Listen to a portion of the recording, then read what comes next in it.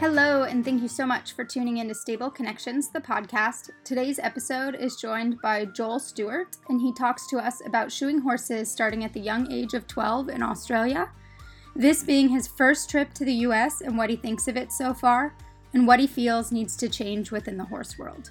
Hope you enjoy. Stable Connections is sponsored by Bay Mare Designs. Bay Mare Designs is a full-service branding and web design studio built for equestrian-owned businesses. Alicia combines her experiences within the design space and her passion for the horse world to create stunning, strategic designs that help you grow your small business. Learn more about how you can attract your dream clients through branding and web design. She services clients nationwide. Please visit www.baymaredesign.com and receive 10% off when you mention Stable Connections, the podcast.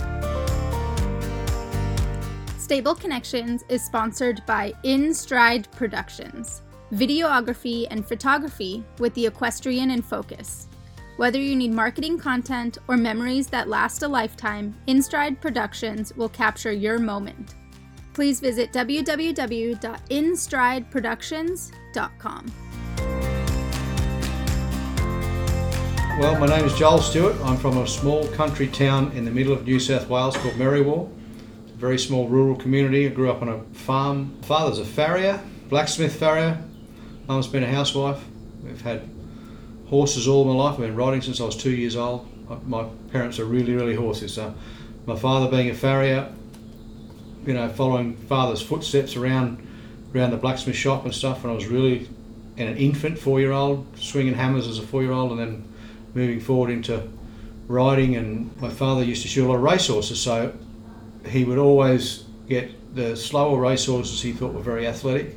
He'd bring them home because usually they're looking for a good home for these horses, so he would bring them home and my mother would knock the grain out of them, give them a couple of weeks. She'd put the running reins on them and lunge them, and I started riding off the trackers like 6 or 7 years of age. So, I've been around horses all my life. I think horsemanship is a really important part of my job. I've been full-time for over 34 years, full-time. I started shoeing when I was 12 because my father never had time.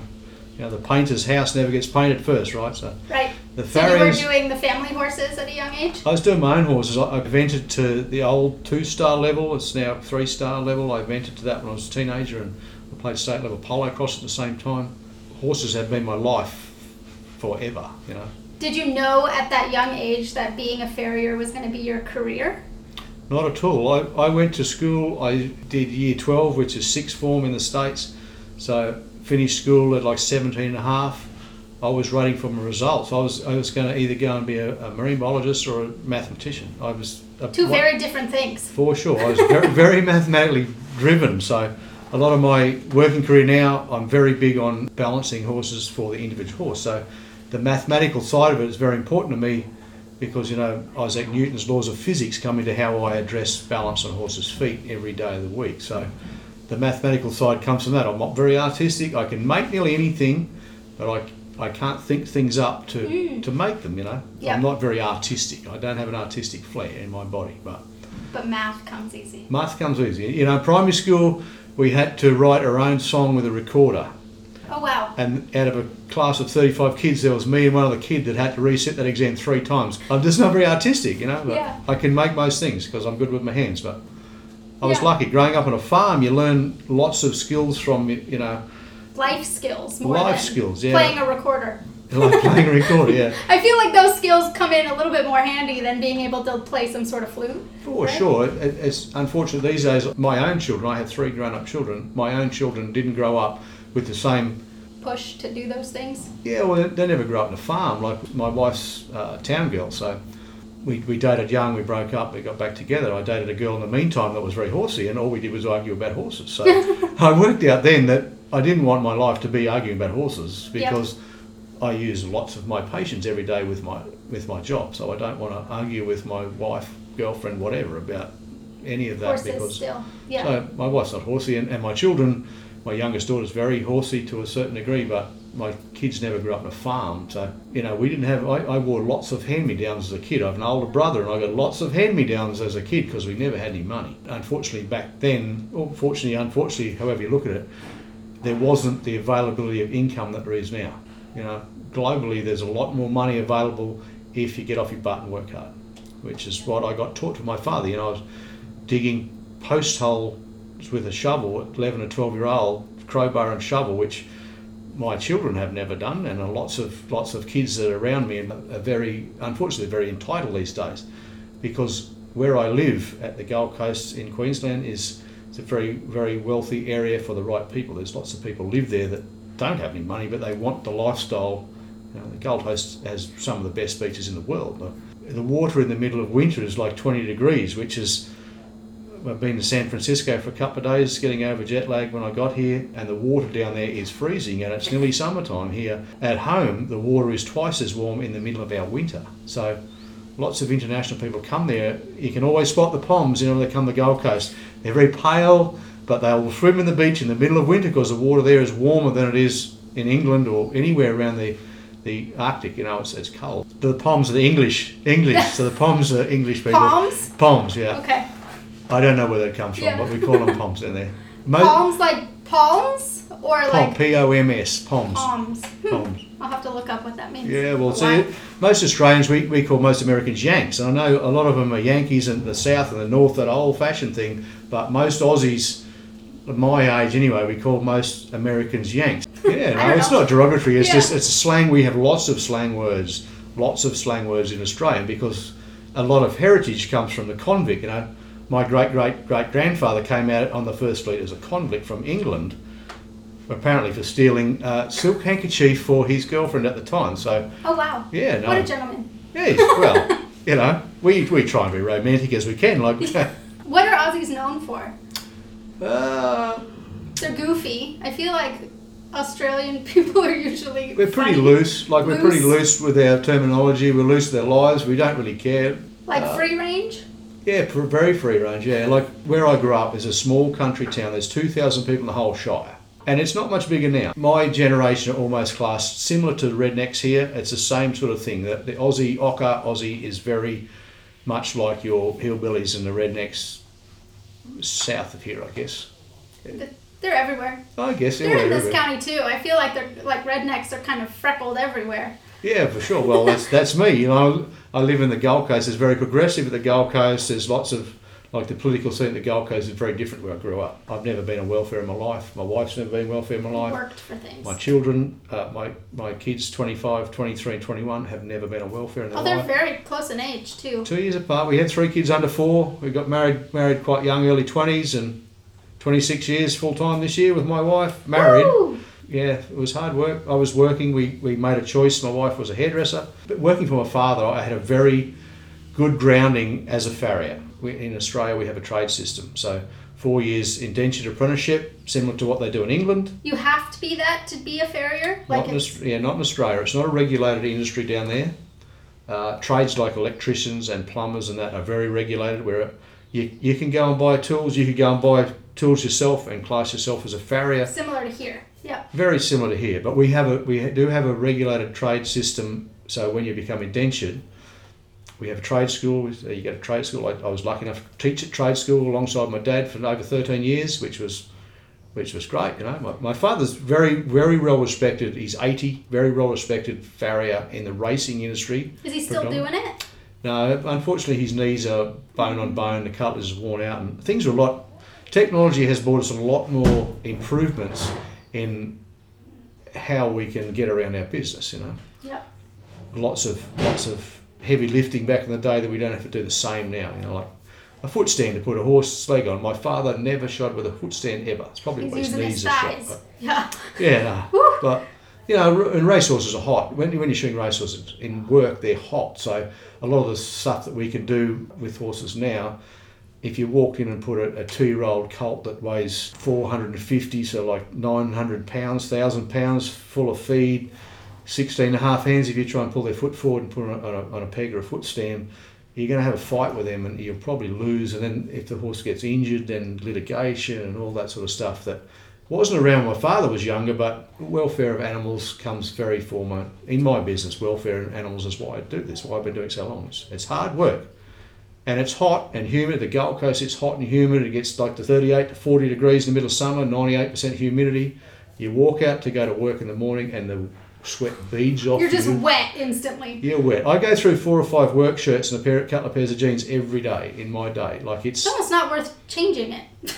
Yeah, you just stay wet and then you're just wet. Maybe wear some deodorant, but... Yeah, well, the Gold Coast, because it's lots of the land around the Gold Coast, it's a hill at the back and water catchment runs out to the ocean. Lots of the Gold Coast land is easy runoff, lots of swampland and stuff. So because everyone wants to live there because it's such a nice spot, most of the land that's left over is a swamp. So the horses live in swamps because they can't build houses on that swamp land because it floods. Mm-hmm. So all the dry spots where the horses should live is taken by humans. So there's not big barns and stuff like I'm here with Sam Durham at the Farrier Centre at Petaluma, and the barns here are huge. Like to have 60 performance horses in one barn does not happen at the Gold Coast. A big barn at the Gold Coast will be 10 horses in one spot.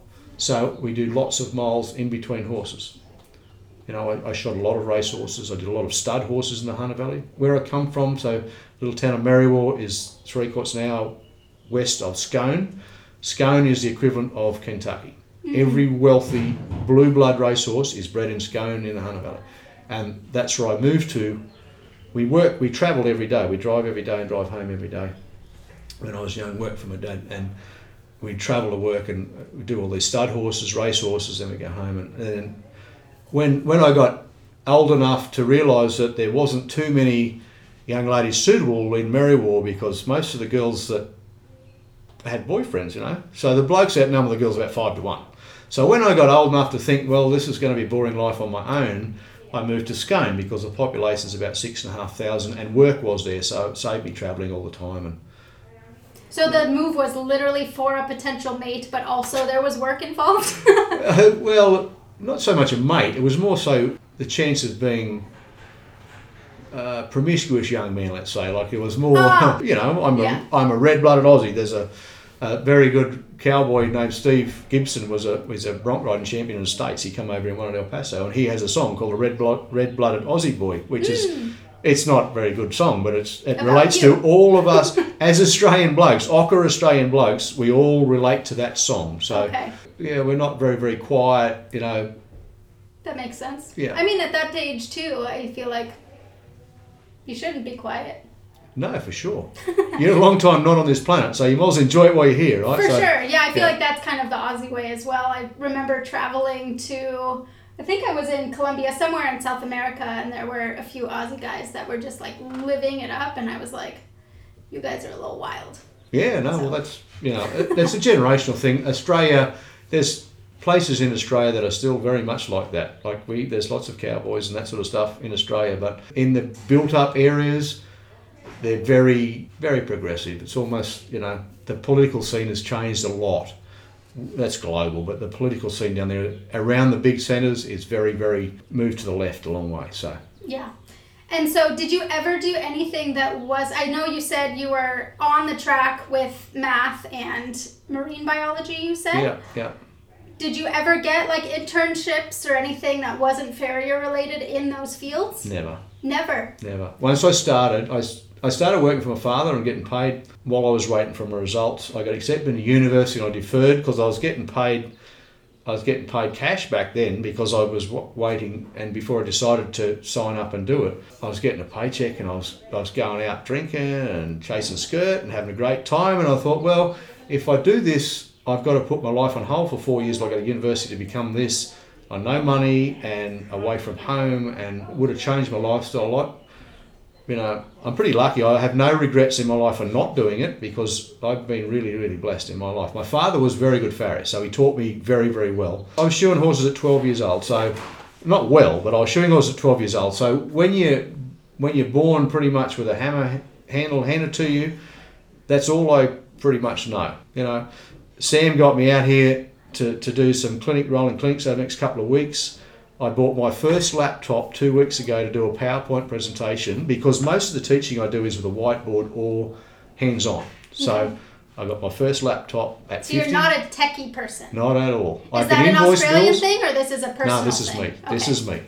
I'm not computer. My kids are computer whizzes. So they've helped me set up my first laptop at 51, so I can put my PowerPoint, my pictures I've downloaded on there. They've got to show me how to put the pictures from my phone to the computer so that I can do my PowerPoint, show me how to write the stuff in, the texting, all that stuff.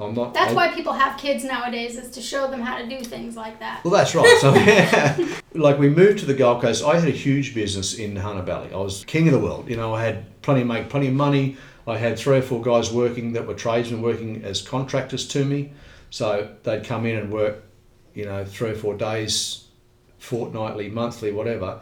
And I was making lots of money. I finished by 2 o'clock most days. I'd go and play golf, or I'd go fishing, or I had the lifestyle. I was probably enjoying it too much. When I moved to Queensland, my wife and I made the conscious decision to move to Queensland so our kids had more access to university. That's it. There was no other reason. We said, well, we're going to move somewhere closer to universities, which there's lots of in Queensland. In our southeast Queensland, there's lots of universities, so they could do whatever they wanted. Where we lived, 2.5 hours drive to the closest small uni that usually does school teaching, so they would have had to live away. And my girls are still studying. My son's out working full time now. They've all taken that up, and I'm really proud of them. Like, it's a great thing but it was hard. We've moved away. It's 8 to 10 hours drive from all our family and friends, so it was tough, and it's still tough. We've been there 12.5 years. It's still very tough being there, because being a huge community, people are very insulated. They don't want to go out and be friendly with people. Like the friends I've got now, I'm lucky where we got married and had children. My wife and kids are all born Scone-based hospital. So it's a mining town. There's horse farms and coal mining. Most of the parents there now work in mining, and it's it's shift work. So through our lifestyle or our life choices of not working, I don't work weekends. My dad used to work weekends and work away all the time. So I used to see him on a Sunday morning, he's grumpy and tired, and then he'd go back and work away. And so I made the conscious decision not to work weekends. I still don't. But I end up coaching lots of my kids' sporting teams, because the other parents are doing so it's very hard for them to coach. They do 12.5 hour shifts in the mines. They're nights or days, so they can't coach during the week or the weekends. So you took it on. I took it on and if I'd worked weekends, I wouldn't have had that opportunity, which, being self-employed, I worked for my father for 6.5 years. So 4 years indentured apprenticeship, 2.5 years after that. And then I went out on my own. I was working on my own at 26. I had my own business at 26. Do you remember that moment that you made the decision, like, I'm going to go off on my own now? My father he's quite set in his ways. I am too. I'm very black and white. I said to Sam and the boys, I'm the most honest person they will meet this week, because I just very black and white. My wife says I'm too black and white. There's not enough grey area. So, well, people know where they stand. Well, and that's why you're married to her. Sometimes I feel like one partner is the black and white brain and one partner is the grey brain. Because for sure. Help each other kind of maneuver through life. For sure. And without my wife, God knows where I'd be at the moment, because my wife has kept me grounded all the way through. And we have, hot and cold, and everyone does. But my father, he's probably worse than me. So it was getting to the point after he put me through my time, and he was slowing down, wearing out, very physical. He used to shoot lots of race horses, cold, 16 horses a day sort of stuff, and he was wearing out. So mid-50s, he put me through my time, and so me going out my own was more because our work was drying up, because there wasn't enough work in his business for both of us. Now I was a tradesman, because apprentices don't get paid very much. So when you're a tradesman, you get, 4 times the money, let's say. So the business wasn't sustaining both of our incomes at that level, which, that's just progression of life, I guess. I was keen, I was married at 25. I got my first child on the ground when I'm 26. My wife's a bit younger. So when you have responsibilities of marriage, mortgage, children, get off your butt and go and do it. Yeah. I built my business up, and I subcontracted to one guy a couple of days a week. I had my own business. When we first got married, I used to work night shift at like abattoir as well. I shoot horse in the daytime. I would start night shift at 2 p.m. in the afternoon. We'd work 4 p.m. and work till 2 p.m. In the morning.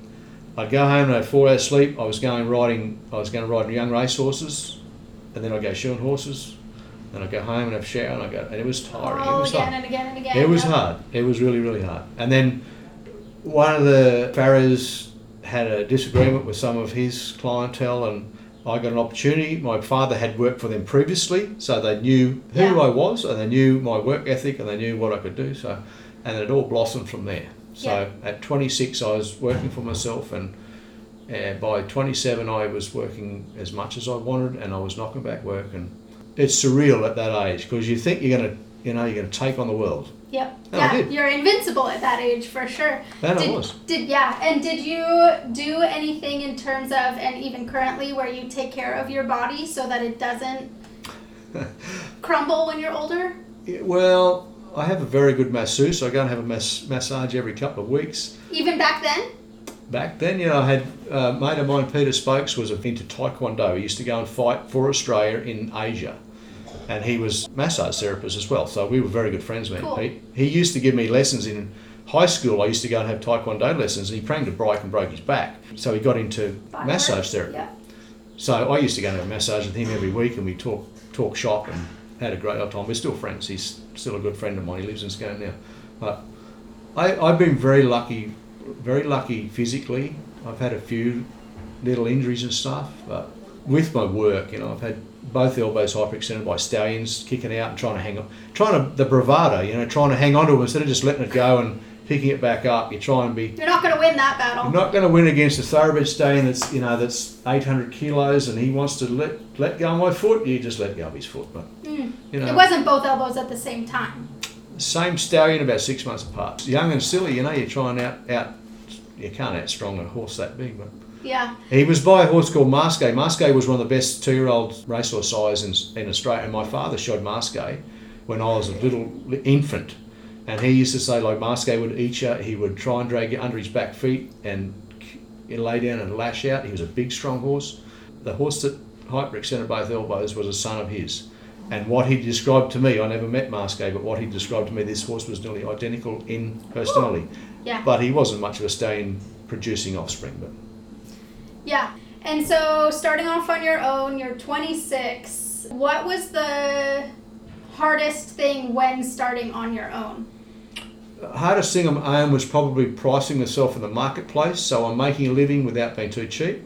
I soon worked it out pretty quick because with the blue blood thoroughbreds, there's so much money. If you're good at your job, I did a lot of correction work on babies. That was my big go. Babies. The growth plates in babies' lower legs close up 3.5 months roughly, so no one wants a thoroughbred at the sales. They don't want a yearling with that's got messed up already. That's messed up. So yeah. I did a lot of correction work, and there was only a couple of us in the Hunter Valley at the time were doing that stuff.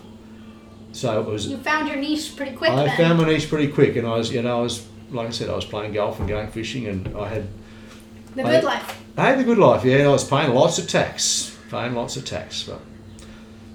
that's just part and parcel of having a good business, I suppose. But I probably, if in hindsight, I wish I'd had a lot better accountant than I did because I was paying more tax than I should have done. But yeah, I was going to ask if the business side of things came easy, but it sounded like you hired out and had an accountant for. I did in the early days. I soon learnt in that working time is when the GST got introduced into Australia, which is a sales tax, which you have here.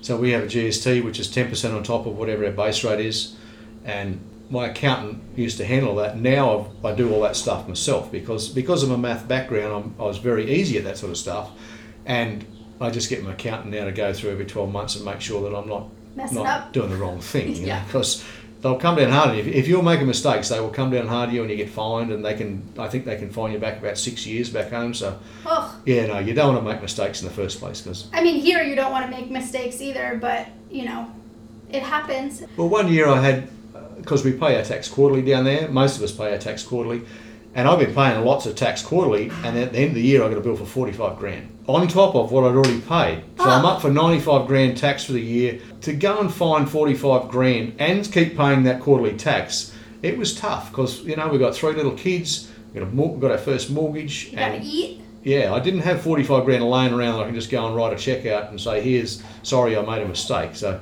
I'm very conscious of that. You get through it. I got through it. I'm still here. Yeah? Yeah. And do you know much about the differences between the racing community there versus here? What the differences are? Not really. This is my first trip to the mainland of America. Ever. Cool. We went to Hawaii for a honeymoon. We had no money, like 26 years ago this October. We scrimped and saved. I was working 2 jobs and we went to Hawaii, and my wife's girlfriend was a travel agent. So she's organised the first day. We're jet lagged because it's about 9 hours change in time roughly. We're jet lagged and we're tired, and she's organised for us to go to these tours. Uh-oh. You get free breakfast, and they try and sell you all these tours to go around Hawaii. And we're sitting there eating breakfast on the house, and it was great. And they said, "Oh, which tour are you going to buy?" And I said, "Well, we've got no money.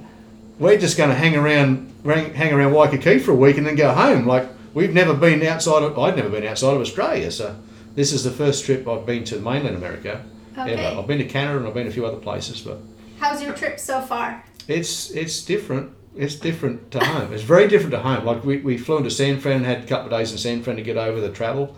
And did your wife come with you? Yeah, no, my wife's cool. here. Yeah, she's here too. Yeah, yeah. No, she's been checking out Petaluma, and she's doing the washing today, because for anyone that travels, that's one of the most expensive things you can do is get your washing done at a motel. So she's down the laundromat getting the washing done today while I'm shoeing horses with Sam and the boys. But Pier 39, we're eating lunch on Father's Day, and there's 2 guys shooting at one another out of a car. Is on the news at Pier 39 the same day we're having lunch. And like at home, guns are very regulated at home, right? So if you have a drive-by shooting at home, it's usually 3 a.m. and it's dark, and it's usually drug-related, not lunchtime on Father's Day. I feel like that's not super common here, hopefully. I mean, I don't come across that. I hope I never do. But me too. Like it was just like, and I when I was a child, my brother was a very, very good clay pigeon shooter, and as a child, like we used to go hunting in Australia. Lots of young guys have pig dogs and stuff, because at home the wild pig population, there's an export market to Germany. The Germans love our wild pigs, so as young blokes, we do that on weekends to make money and stuff. And people letting off firearms in the street is a little bit different to what we're used to. But I'm not. I still am a very avid safe gun user. So it was just a bit like, welcome to America, guys. Here you go. Yeah. So, and we didn't know what was happening. It was on that news that night. So you didn't actually see it or hear it. Didn't see it or hear it. But we're in Pier 39 eating our lunch on Father's Day. And it was on the news that night. There's a shooting at midday in Pier 39. So good. I'm glad you guys were not involved in Thank you. Way. Yeah, I appreciate not getting shot at. First couple of days I'm here. Yeah. So with watching Sam and his crew, what have you noticed is the major difference, other than the barns and the hugeness of kind of the barns here, in terms of feet? What do you notice? Farriers like Sam and myself are roughly the same age. We've been shooting roughly the same amount of time.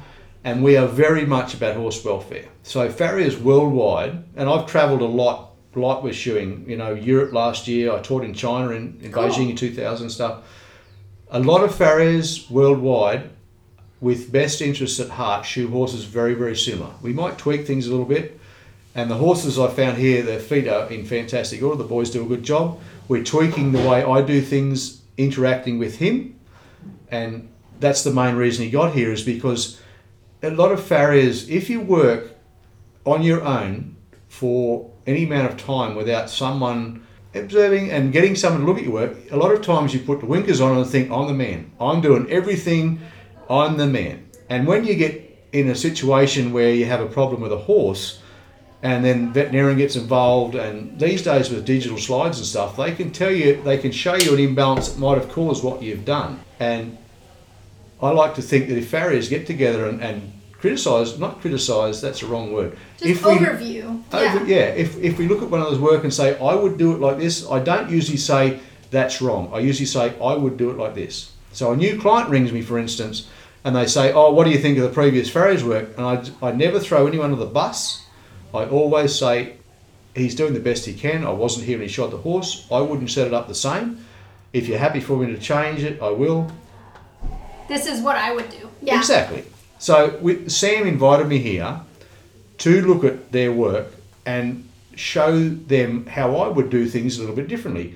And we've worked on a few little things. There's not major changes anywhere because these guys, like I said, they're lifelong farriers like myself. They're doing their best like I am. If you're longevity in a career, we all put the horse's welfare before anything else. And we make a living and we do all that. We're not trying to hurt a horse by making a mess of its feet on purpose. Sometimes it's our experience level that gets us, brings us unstuck. So I'm having a great time with these guys. I've been with him 3 days and we're at 3 different areas. So there's 3 different environments. Like today, the farm we're at today, some horses are in boxes and some horses are in turnout, small turnout, 100 metres apart, so 30 yards apart. And those horses' feet from that environment to this environment, the box, are completely different just in that area. So we take all that into consideration. I learned a lot yesterday. We went and did some school horses, a really rocky, abrasive surface. And I watched the guys trim the horses and I think, well, I have to adjust my trimming technique to theirs because if I trim them like I do at home in the softer, wetter environment, these horses aren't going to be able to walk. And they're school ponies doing lots of lessons and stuff. So you've got to be adaptable and also keep your balance perimeters in the back of your mind while you're doing it. So none of us want to walk away and say, well, I've lamed that horse. Right. You know, if we're doing our job properly, you can't honestly say, oh, well, I've lamed that horse, but it's going to be better in 3 weeks' time, you know. Yeah, I recorded with a farrier a few weeks ago that brought it to my attention, which is an obvious thing, that no farrier goes into being a farrier wanting to be a bad farrier. No. Like, nobody is like, I'm going to be a farrier as my career, and I'm going to be bad at it, but I'm going to make money.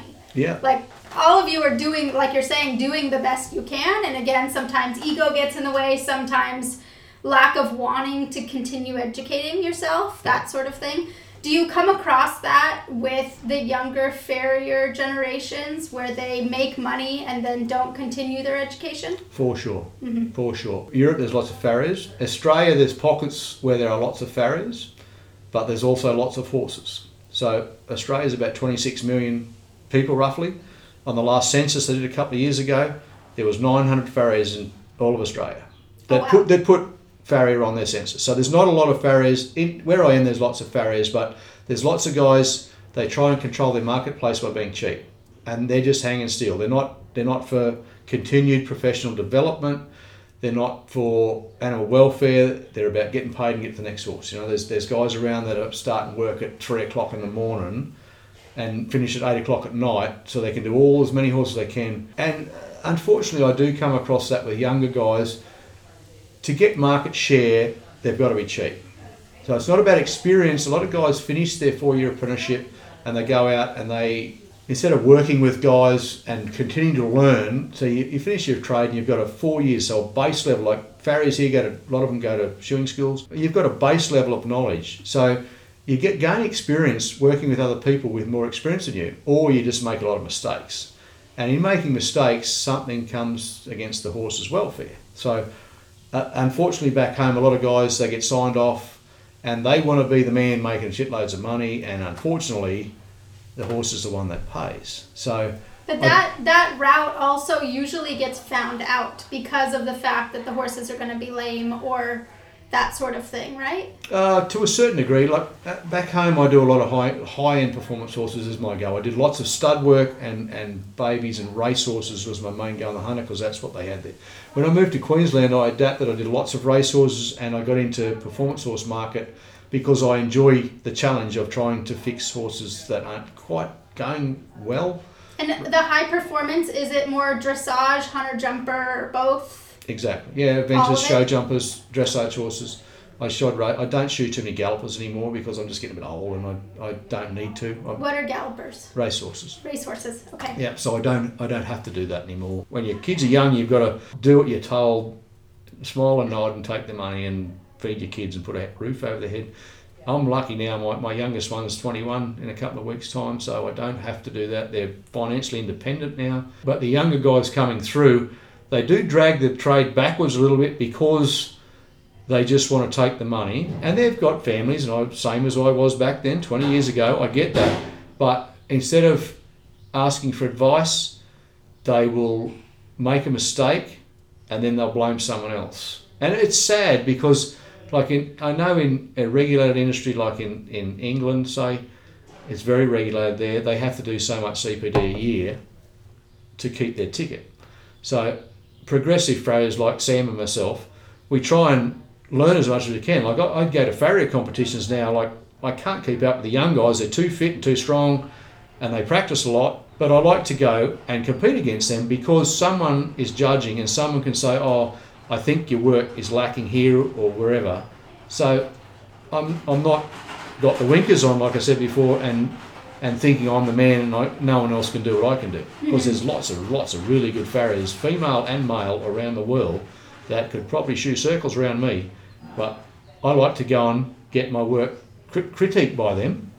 You know, farrier competition, you pay to go and someone critiques your work and you take it on board, you go home with the cranks and say, well, they don't know what they're talking about, which that doesn't usually happen. No. Right? Well, and if you're paying to go to the competitions to be evaluated, then you're open to being evaluated. Most people, I'm guessing, For sure. they don't go and then someone critiques them and they're like, well, F that, I don't like that. Exactly. So the young guys I'm talking about that unfortunately doing that, they don't go to competitions, they don't get anyone to look at their work. They just do the work and get home. They just collect their money and go home. And unfortunately, I do take over some of them jobs, you know, from vet recommendations and stuff, or most of my work base is client recommendations. Word of mouth. Yep. Yeah, word of mouth. And the best clients come from word of mouth, because if I work for Joe Blow and then I go back to my client that's recommending and say, well, that person was an arse, and it gets back to them because it's usually a friend of theirs. Everyone knows somebody, and That's right. So they don't want their friend thinking that they've been rude to the farrier that's their farrier, because then there's a bit of friction between them. So most of them only recommend you to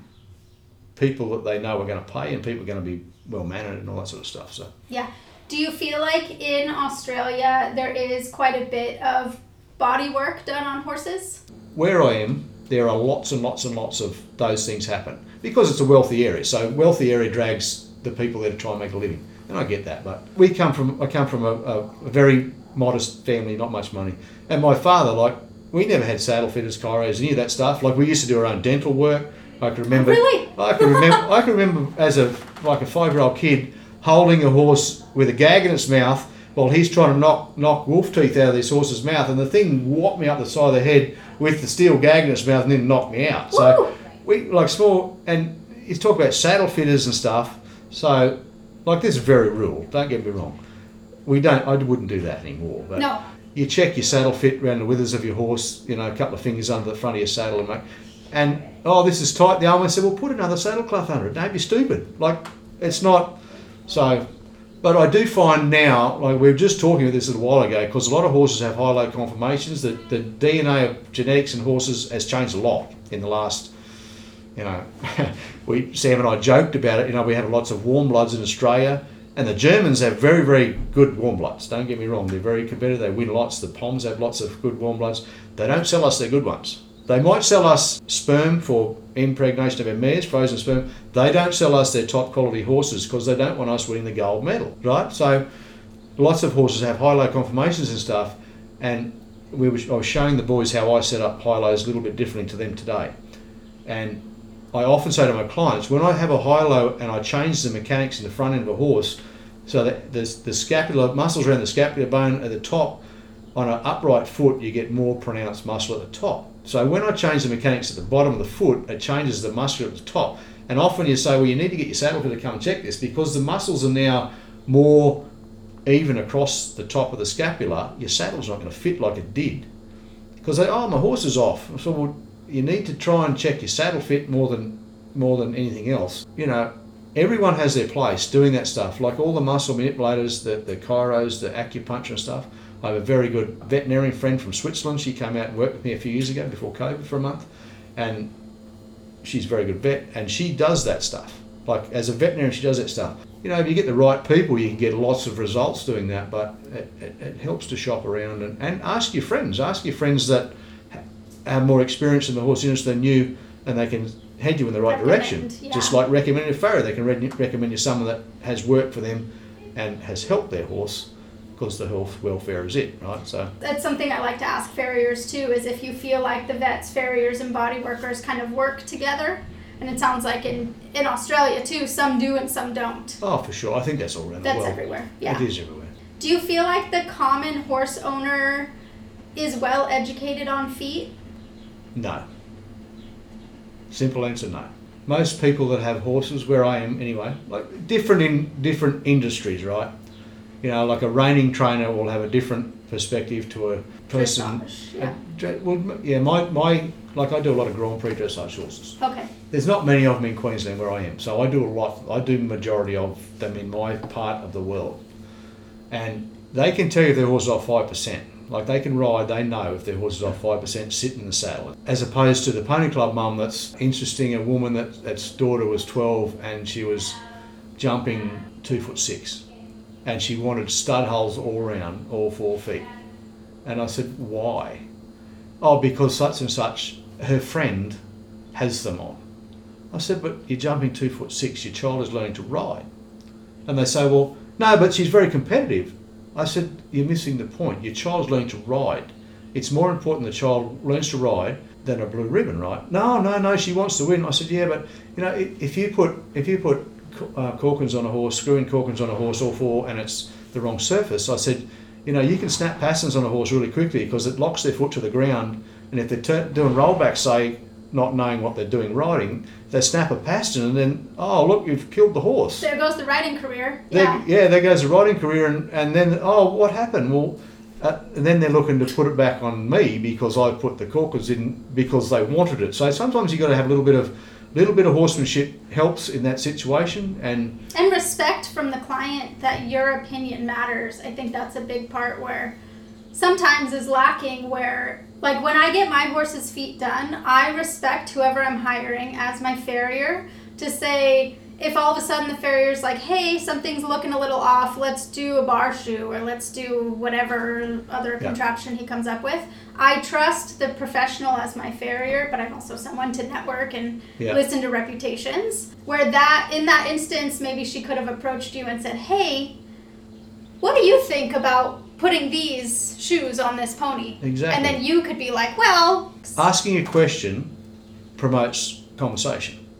When you get handed a script and say, do this, that I'm just a labourer for that person, which I'm, at my age and my experience level, I'm no one's labourer, so I usually say, well, you get someone else. I just walk away. Asking a question promotes conversation, and if you throw me a script and say, do it like this, lots of these people have very expensive horses, but they don't have many of them. They don't, like these farms with 60 horses on them, we don't have them back home. So people don't have a backup horse. If I make a boo-boo, they can just go and grab Nettie and swap them over. And, you know, to get a Grand Prix horse, like the higher end people down home, they talk about from intermediate level to Grand Prix, takes 3 years to build up that extra muscle memory. You know, a Grand Prix horse does a lot of work. It's very physical work. So since digital slides come in, digital x-rays come in the last couple of years, everyone has a digital x-ray that's a veterinarian, that's what they do. And it's great. It's a great diagnostic tool. It's a good real picture. It's instant. You know, I'm back in the day where vets were they'd have to go back into their wet lab and had to have slides like the old movies, and they'd put them on the white thing and you'd have a look. And you wait it out in the dark room? That's right. And if the x-rays were terrible, like they'd have to come and redo it and time consuming and all that. Now you've got instant, you can sit there and click the button, 30 seconds later it's on the screen and you can have a look, which is great. When I balance a horse, balancing a horse is about individual needs, okay? So the individual horse has different balance to the next one, and front and back, like they're different things as well. And, you know, Sam's got me out here teaching, and I talk about the breakdown of collagen fibres, right? It's part of what I teach people, because collagen, believe it or not, can't be replaced. You know, we talk about degenerative suspensory desmitis, right? So the old horses that drop down because their suspensory ligament collagen fibres are breaking down, right? You never see that in a 2-year-old horse. It's always in an older horse, just like a person with wrinkles. So a lot of that on an x-ray slide, looking at a lateral slide, a lot of that comes from that breakdown of fibres, and not just suspensory, it's a breakdown of fibres. So we've got to put all this, instead of saying it should be between 4 and 7 degrees. So there are shoeing techniques that have been around. Like I said, my father's 80. There's shoeing techniques we've had for a long time that are being forgotten because of all the social media driven diagnostic stuff. Do you feel like there's quite a few women farriers where you are? There's a couple of young female farriers that are friends of mine. There's one young lass down there.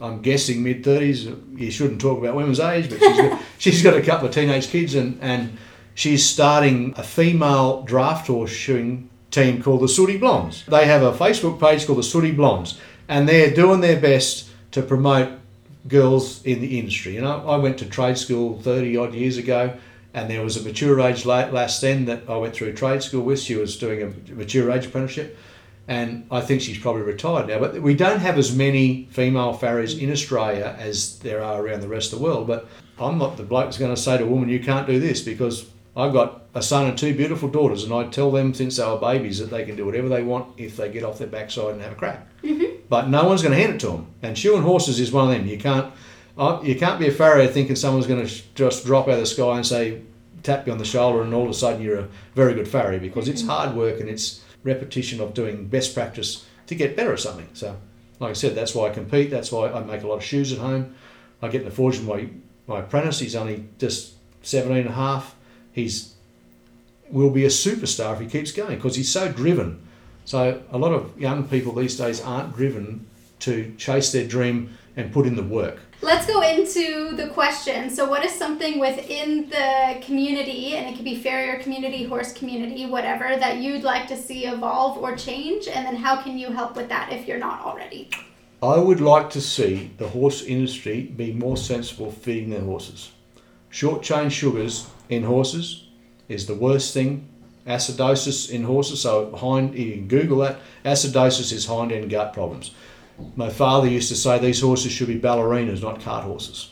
And that's true. Horses that are overweight, like obese horses, people think that their performance horse should be like a fat, gross thing. And hind end gut from sugars, acidosis is hind end gut problems, affects so many horses down under. Oh, but we got it scoped, they'll say, and there's no problems with it. There's got no ulcers or anything. Well, you can't scope the hind end of a horse's gut unless you stick a camera from the back end up, and that does not happen anywhere that I know of. So they look at it in their stomach. There's no ulcers, but you get so many horses reactive, and it's because they're feeding too much sugar. So there's so much sugar. That is the main thing I would change in the horse industry, is people not being so stupid with what they feed their animals. You know, you get all these advertising and stuff with all these sugary treats and shit. We used to give our horses a carrot, and that's half a carrot, yeah. or an apple core. That's as much sugar as it gets. Not, one lass I used to work for, she used to think giving a horse a 5-gallon bucket of molasses was a sports drink after every lesson. And to the point, she was giving lessons to one of my clients who's a superstar young rider, and a horse got laminitis, and the horse was getting better and then back into work after a spin of a laminitis week. And she started giving this horse, who was bordering on EMS anyway, giving this horse a 5-gallon bucket of molasses. And I said to her, you need to stop giving your horse molasses. It's straight sugar. It's not a sports drink. It is straight sugar. Oh, you're just scaremongering. I said, well, you're trying to kill this horse. You're just what? Scaremongering? I'm scaremongering this lass. You're trying to, this is what I teach you. Put fear in her? Put fear into her. And I said, well, we've saved this horse's life once. And guess what? 4 weeks later, this horse tipped over again with laminitis again. And so we had to go through all the rigmarole of trying to save this horse's life because people have been silly. And so the biggest thing I would change with horses is their feeding regimes, and get away from giving them sugary treats and all that other garbage that horses should not eat. Horses forage on grass. Wild horses eat grass. Professor Chris Pollitt is a world-renowned laminitis specialist. He's retired now. He's on social media. He's 80 years old, same age as my father.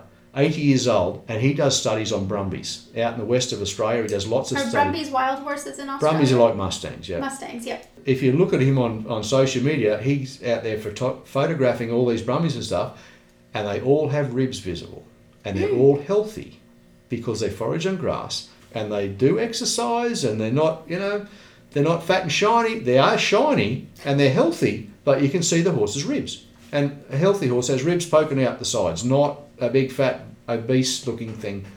And so that's what I would change in the industry. And it sounds like the way that you're doing that is trying your best to educate when possible.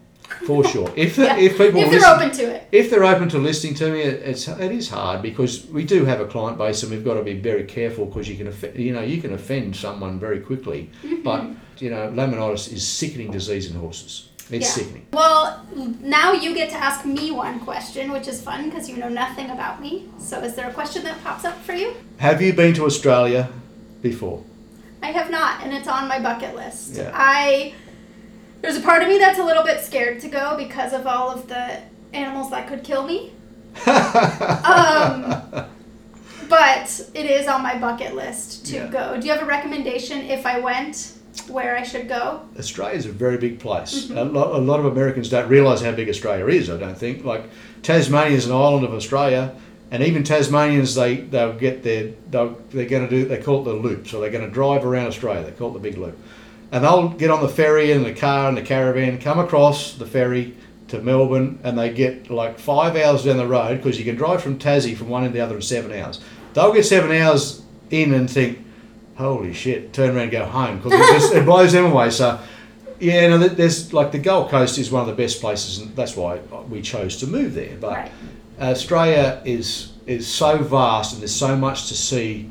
The Barrier Reef is one of the wonders of the world, The Blue Mountains runs all down the eastern seaboard. There's so many nice places to go. But for Americans that want to have the experience, have the opportunity, because of the exchange rate here is killing me because we're getting 60 cents in the dollar. So Americans that want to come to Australia, they can come there and have a great time, and it costs them very little to have a great time down under. But there's so much to see that I couldn't recommend one place. But there are some wonderful places, and there's lots and lots of history. Like the Aboriginal community was in Australia for 60,000 years before white men come there. So there's lots and lots of history there, but they're not like European history where you have buildings that are, the Vatican City's 2,000 years old. Like it's not like that sort of history. It's natural history that's been there.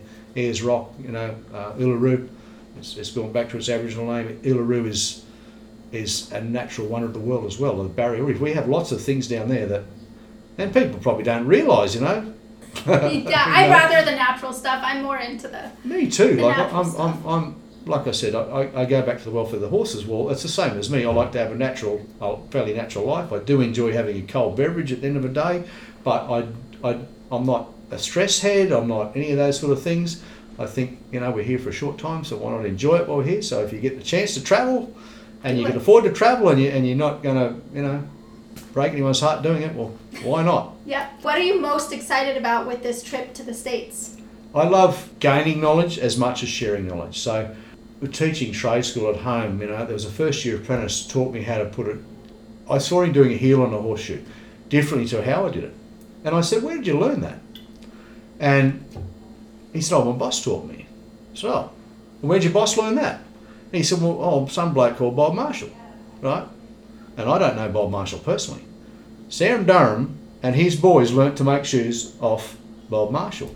And they do heels the same as this kid taught me. So I'm really excited about this trip because I learned stuff of other people. Like I said yesterday, I learnt off these guys about the different environment. Environment's so important, horses' feet, for health of their feet.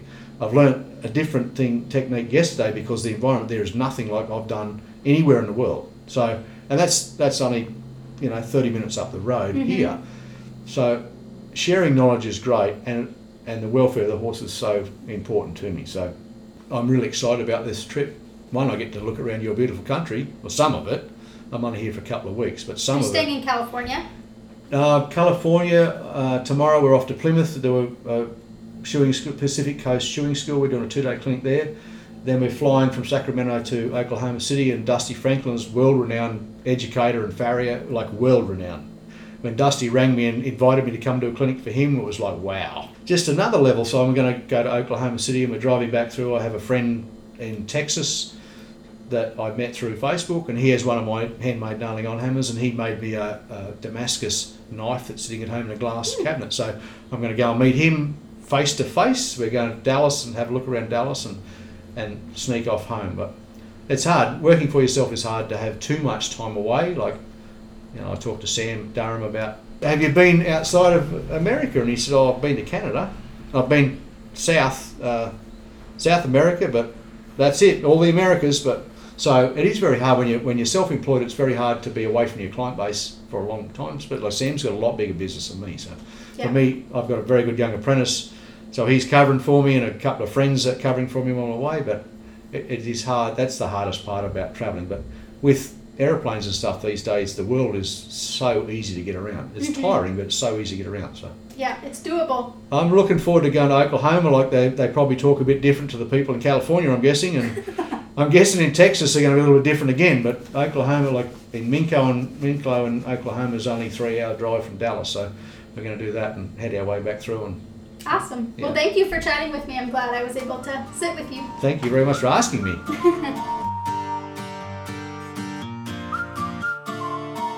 Hello again, and thank you so much for tuning in to today's episode of Stable Connections, the podcast. This is your host, Shauna Burke, and if you enjoyed this episode and want to hear more, don't forget to tune in every Monday morning for a new episode.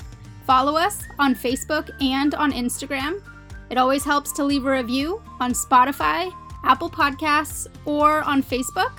And if you or someone you know wants to sponsor an episode, please visit www.stableconnectionsthepodcast.com. See you next week. Stable Connections is sponsored by Bay Mare Designs. Bay Mare Designs is a full-service branding and web design studio built for equestrian-owned businesses. Alicia combines her experiences within the design space and her passion for the horse world to create stunning, strategic designs that help you grow your small business. Learn more about how you can attract your dream clients through branding and web design. She services clients nationwide. Please visit www.baymaredesign.com and receive 10% off when you mention Stable Connections, the podcast. Stable Connections is sponsored by In Stride Productions, videography and photography with the equestrian in focus. Whether you need marketing content or memories that last a lifetime, In Stride Productions will capture your moment. Please visit www.instrideproductions.com.